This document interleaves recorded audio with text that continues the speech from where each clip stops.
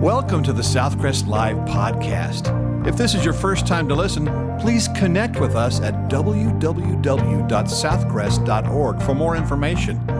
Thanks for listening and enjoy today's message.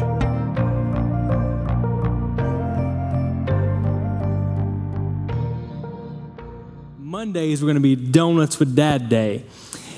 And because I'm a little high maintenance sometimes, it also became Dad gets coffee on the way to Donuts Day. And I remember one particular morning, this wasn't too long ago, I guess close to the end of school, we went to Sugar Brown's Coffee on 82nd Street. It's right close to our house, so we stopped there, got my Americano, and from the time we got to the drive-thru window to the time we departed Sugar Brown's, it may have taken 60 seconds, right? Like to order, then give me the coffee, pay, all that good stuff, even have a short conversation, about 60 seconds. We drive across 82nd Street to Rita's Donuts, fantastic establishment, and we got to get a cherry fritter and an apple fritter. By the way, I didn't know cherry fritters existed, so you're welcome, by the way. And we get in line, and this particular Monday morning, the line was pretty long. So we waited for a while, and the longer we wait, the more anxious I'm getting because I don't want to have to tell my wife that I was late getting the kids to school, right? So finally, 10 minutes go by because there were so many cars there. So not the Rita's fault. God bless Rita, but so many cars. Anyways, we get the donuts, and on the way to school, I'm getting more nervous and saying, man, hope we're not late. We cautiously but quickly pull into the school parking lot. I'm handing out toothbrushes because you got to brush your teeth after an apple fritter, right? So get that sugar off, so brush teeth, and I say, man, that was a close one, but we made it. And my 5-year-old daughter in the back seat, as serious as she could be, said, Daddy, I'm sorry, but I just don't think we have time to stop for your coffee anymore. And I immediately, Carolina Tate, you know it was not my fault. It was your donut that was the problem. Of course, she eventually started laughing. But I loved her ability to elude and shake off the real issue, right? Like, let's just blame it on something else. You know, we do that as humans, and certainly as believers too. Meaning we like to deny what is really going on. We like to deny what the real issue is. We like to maybe push it on something else, blame it on something else. And one way that may look, or even, again, just part of denial, it may look like this. You're coming to church or seeing your friend at work or wherever and say, oh, man, things are good, things are great. Wow, in reality, inside, there's just turmoil going on. Or maybe you're posting on social media the best and the greatest highlights of your life, but you know that's one small snapshot and the rest is a mess. You know, that is why I love the book of Psalms, or one of the reasons why. We're going to be in the Psalms the next 9 weeks, including today.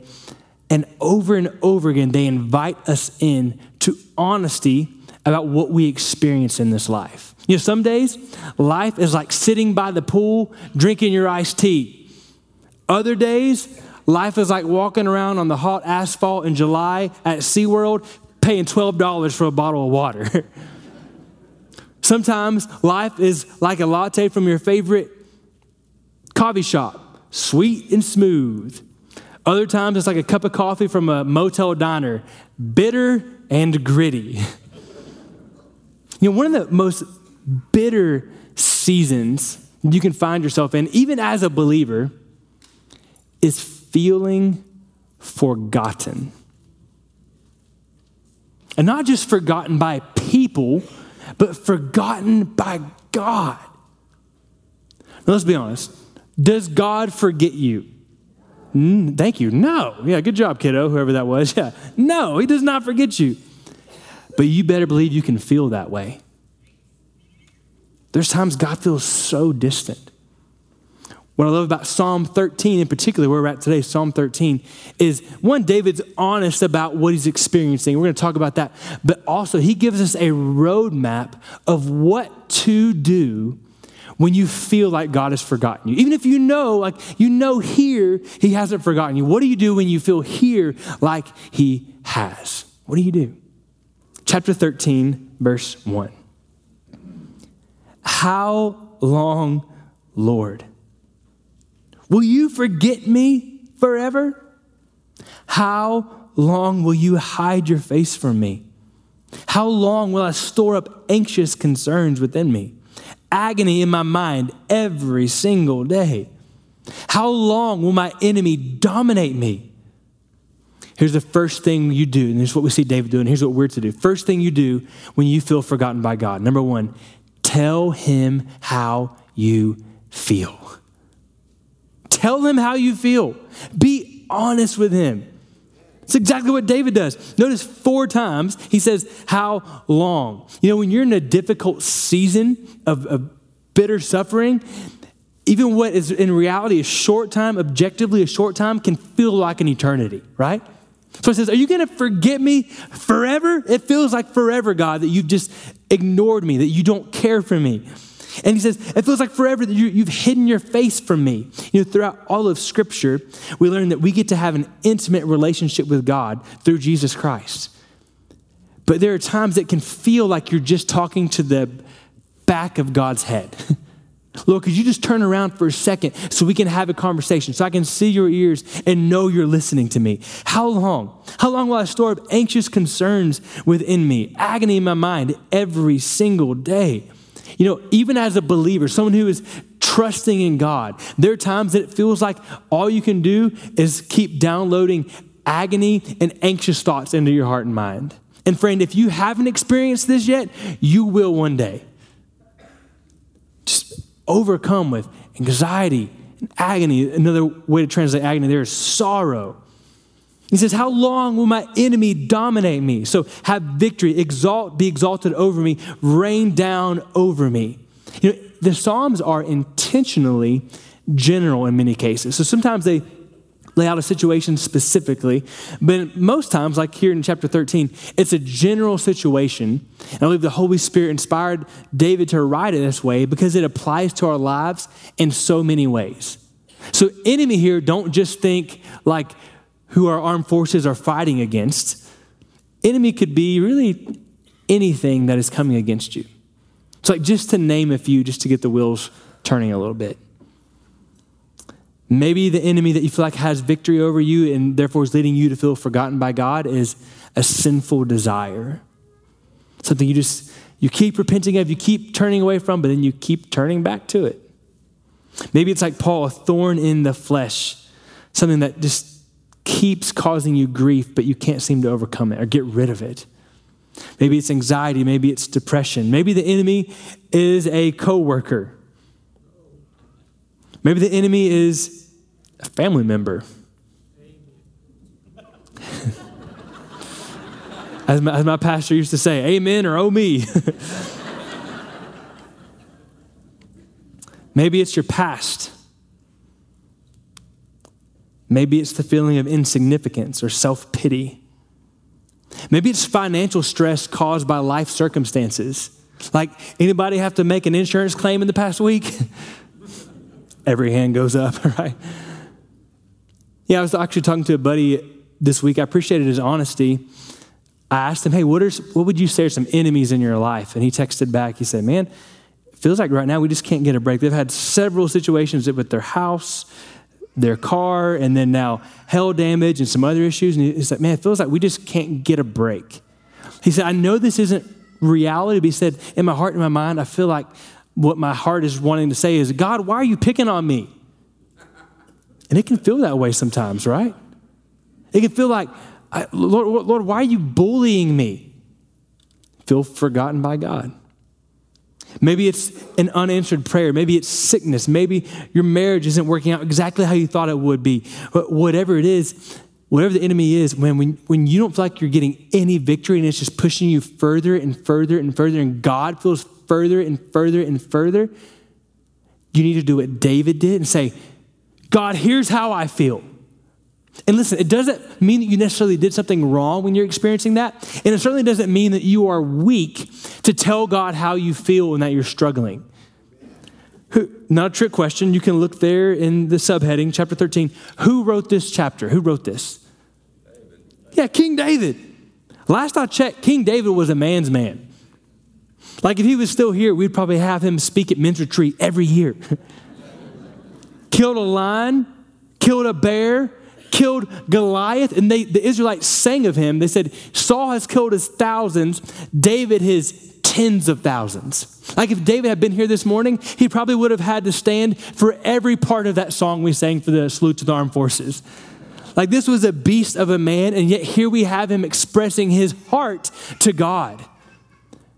God, where are you?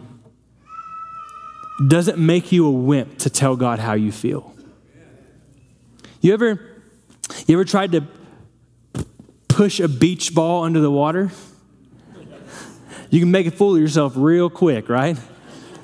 I loved when I was the middle school pastor, we'd go to our friend's house and have a pool party with the middle schoolers, and lo and behold, always some middle school boy is going to try to belly flop onto the ball and make it sink, and like he just ended up hurting himself, right?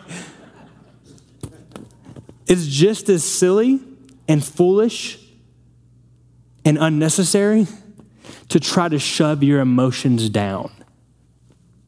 Listen, God does not call us to be controlled by our emotions. That's foolish, that's ignorant. But God calls us to be honest about our emotions. God, here's what I'm feeling. As long as you keep pushing it down, it's just going to keep resurfacing. So the best thing to do is just give it to God. And that's exactly what David does. Just tell him how you feel. So I want to encourage you today, challenge you, maybe this afternoon, write down in a journal. If you don't journal, get your phone out and make a note. And write down how you feel. God, here's what I'm feeling. I want to encourage you. I would encourage you to do this alone so you don't weird everybody out. But to out loud tell God how you feel. Do you know how freeing it can be? With honor, with reverence, but with honesty to say, God, I'm frustrated with you right now.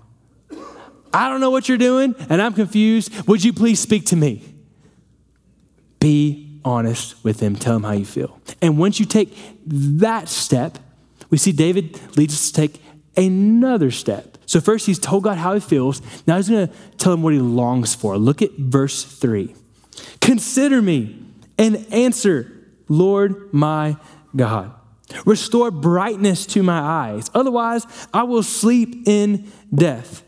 My enemy will say, I have triumphed over him, and my foes will rejoice because I am shaken. So real simple. What's the second thing we need to do when we feel forgotten by God? Ask him for help. It's pretty simple, right? Tell him how you feel and then ask him for help. Notice, these aren't exclusive.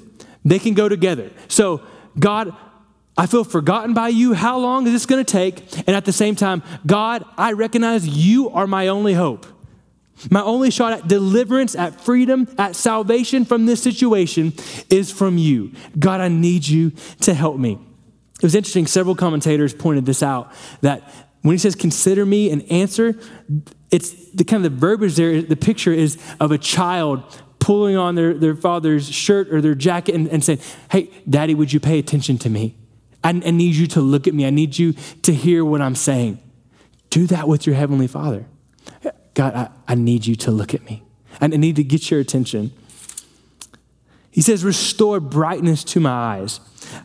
Otherwise, I'll sleep in death. That word brightness, it's the same word used in 1 Samuel chapter 14, verse 27. 1 Samuel 14, 27. And in that passage, Saul told the men they can't eat, but Jonathan doesn't know this. He goes and gets a honeycomb, and he takes a big old bite of honey, and the text says that when he did, his eyes became bright. Man, think about that. When you've been really hungry, or maybe in the heat of summer, when you go inside, and like if you're like me, you're a sucker for ice cream, and you get that first bite of ice cream, and you have life again, right? That's the picture here of what David's saying. God, restore brightness to my eyes. So this is not about cosmetics, make me look better. No, the idea is that, God, do something in my heart that brings life, energy, refreshment. God, do something only you can do.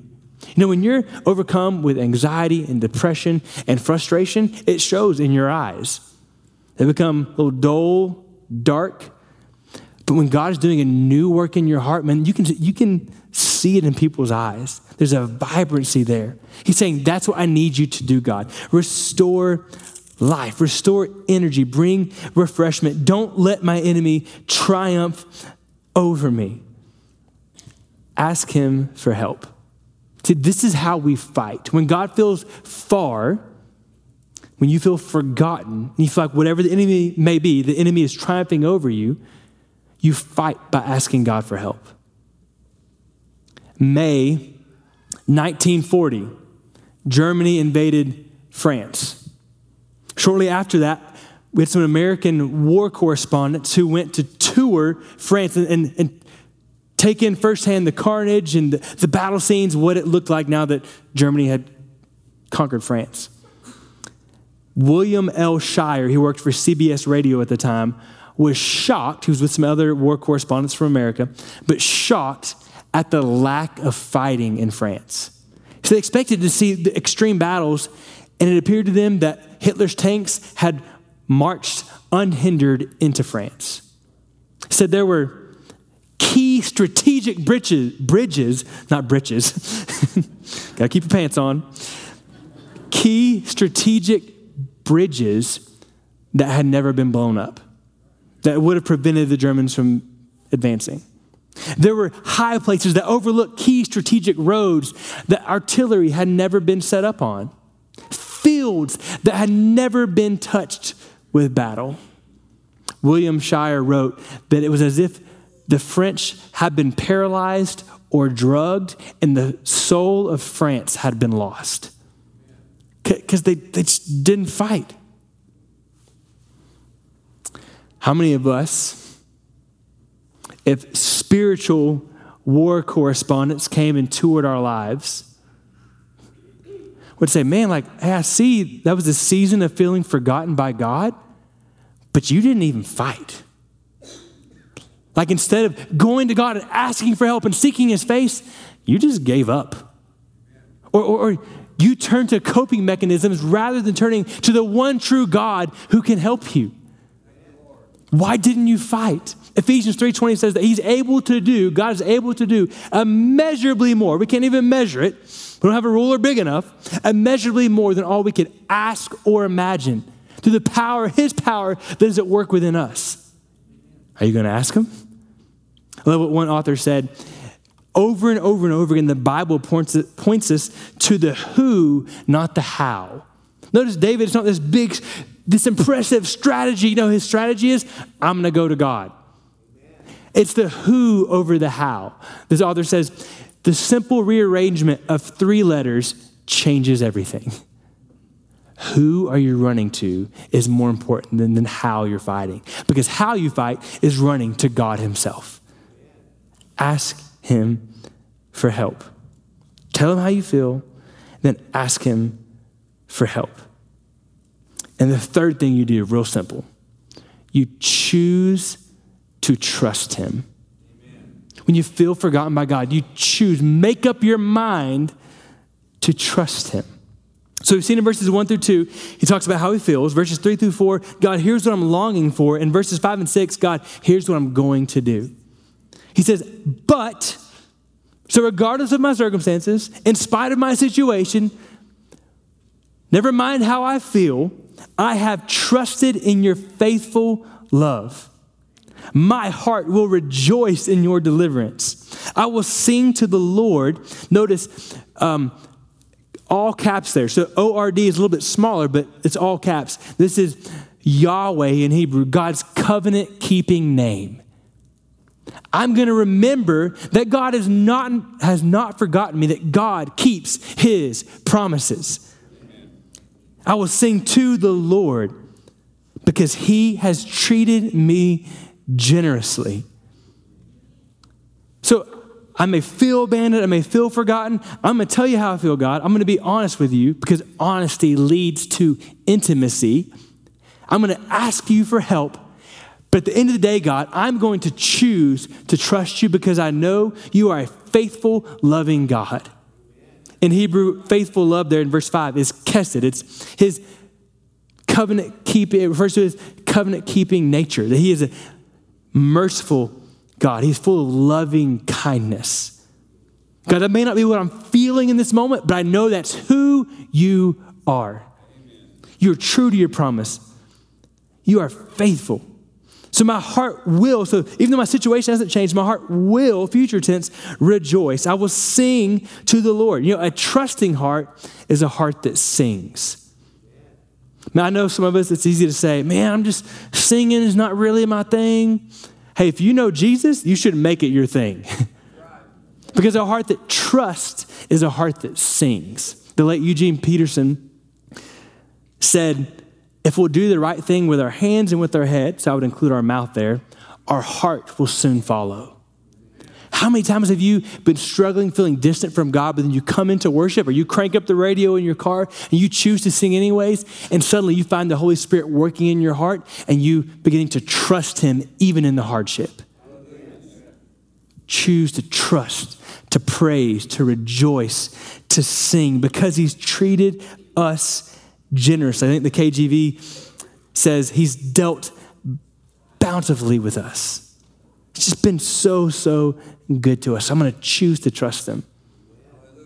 Got to go on vacation a few weeks ago with our family, and I don't say this in any way bitter or begrudgingly, but towards the end of vacation, twins are walking in front of us laughing and cutting up, and it hit me how oblivious they were to all the time and planning that went into helping them have a great week, right? Parents, can I get an amen? Like, I was glad to do it. It was a joy, but they were just clueless about and even like we went to SeaWorld the last day. We were there, and like I'd got my map out on my phone and planned out which ride we were going to do at which time and which show because I want them to have the best experience they can have. And they're just clueless. And I felt like as we were walking along, I felt like the Lord just lovingly and gently just said, hey, I do that with you all the time. Right? Like, he's being good and gracious and kind, and we're just have no clue. I love what John Piper said, that at any given moment in your life, God may be doing 10,000 things, and you just see 3. Choose to trust. I've shared this quote with you before, and I wouldn't be surprised if Pastor David has as well. From Charles Haddon Spurgeon, he says, when you can't trace the hand of God, so God, when I can't see what you're doing, when you can't trace the hand of God, learn to trust the heart of God. Amen. What if you made that a prayer? Not just a fun quote, but a prayer. God, when I can't trace your hands, when I can't see what you're doing, help me to trust your heart. Amen. And there's no greater display of God's heart for you. There's no greater display of God's generosity toward you than the cross of Jesus Christ. Amen. That he left heaven, died a sinner's death for you and I because he loves us. Even if God never did anything for you again, which he does and will, even if he never did anything again, the cross is enough proof that he loves and cares for you. And friend, remember when Jesus, as he hung on that cross, what did he ask of the Father? He asked the question, he said, my God, why have you forsaken me? As he hung on that cross, he knew what it was to feel like, God, where are you? But then 3 days later, he rose again, conquering death, hell, and the grave, and everything that separates us from God. He conquered it so that, friend, you can know this. Jesus was forsaken, so you will never be forgotten. Amen. His promises is true. Just before he ascended to heaven, he said, I am with you even to the end of the age. Nothing can separate us from the love of Christ. He was forsaken, so you will never be forgotten, regardless of what you may be feeling right now. Friend, we're going to enter into a time of response in just a moment. And I just want to ask you a few questions to consider as we talk with the Lord. One, do you need to learn to be more real, more authentic, more honest with God? Ask God to help you do that. And that may start by going, God, I don't know how to talk to you, but I'm being honest. You need to be more honest. Do you need to create some better habits in your life instead of just giving up and throwing in the towel when God feels far, instead of just running to sinful coping mechanisms or even just earthly coping mechanisms? Do you need to get better about God? I'm going to ask you for help when you feel distant. Or maybe you need to grow in learning, choosing to trust. I think so often choosing to trust, we have to break some patterns. So we're going to say, God, I'm going to trust you. I'm going to give this to you. And then probably we're going to try to take it out of God's hand and be anxious and worried again. Hey, it's okay. You're a human. You're going to mess up. Just, Lord, forgive me. I'm going to give this back to you again. And you probably take it back and just give it again. God, help me to learn to choose to trust you, because I know the cross proves I can trust you. Maybe you're here this morning, you've never trusted Jesus for salvation. When the good news is, friend, that he stands with arms open wide, scars in his hands, showing you he loves you and is there to forgive you. Friend, you're saved not by getting it all right or doing your best. No, we're saved by grace through faith in Jesus. Turning from yourself and turning to Jesus for salvation. What does that look like? Jesus, I believe in who you are. I know you paid the price for my sins, that you are God the Son. Jesus, I turn to you. I accept your free gift. Would you save me? Would you be in charge of my life? And listen, when Jesus saves you, he will come in and rearrange a lot of things in your life. But it's the best remodel that you could ever experience. Surrender to him this morning. There'll be some folks down front that would love to, after we pray and sing, or as we're singing, there'll be some folks down front that would love to pray for you, love to answer a question you might have. Maybe you want to know more about what it means to trust Jesus. It would be their greatest delight to talk to you about that. Maybe you have a question about joining the church or baptism, and we're here to chat with you and talk with you. I'm going to pray for us, and then we're going to stand and sing and respond. God, I pray that we today would know and believe that you do care for us, that you have not forgotten us this morning. God, for those here this morning that came in feeling that way, I pray that they would know that, and this message was for them, that you haven't forgotten them, that you see them and you love them. Lord, as you may be dealing in our hearts and minds with a number of things, would you help us to be obedient and sensitive to the Holy Spirit's leading in our lives? God, help us to respond boldly now. In your name we pray, amen. Thanks for listening and enjoy today's message.